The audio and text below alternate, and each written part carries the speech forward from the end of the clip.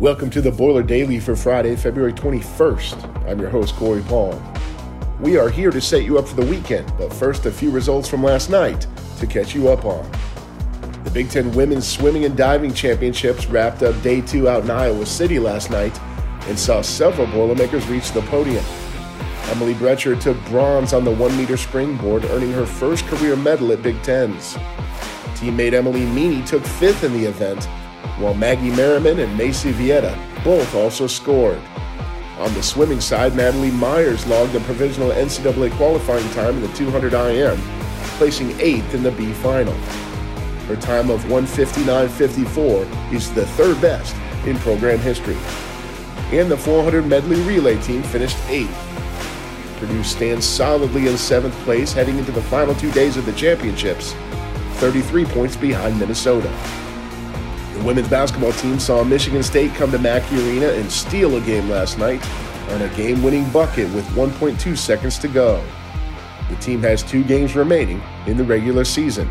The men's basketball team is home tomorrow afternoon when they welcome Michigan to Mackey. Just 4 games remain in the regular season for the fellas. The baseball and softball teams are both down in North Carolina this weekend, but things are already off to a rough start.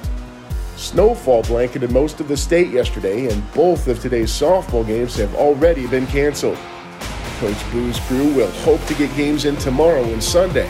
They're scheduled to play North Carolina at 9:30 tomorrow morning and UNC Greensboro at 2:30 tomorrow afternoon, while taking on Fairfield at 11 o'clock Sunday morning.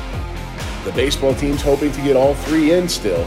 They'll play Campbell tonight at 5 o'clock on ESPN+, before taking on Maine at noon Saturday and Villanova at 10 o'clock Sunday morning. Men's tennis hosts Indiana and Valparaiso tomorrow at the Schwartz Tennis Center. Action begins at noon with the Hoosiers, and they'll take on the Crusaders at 6 o'clock.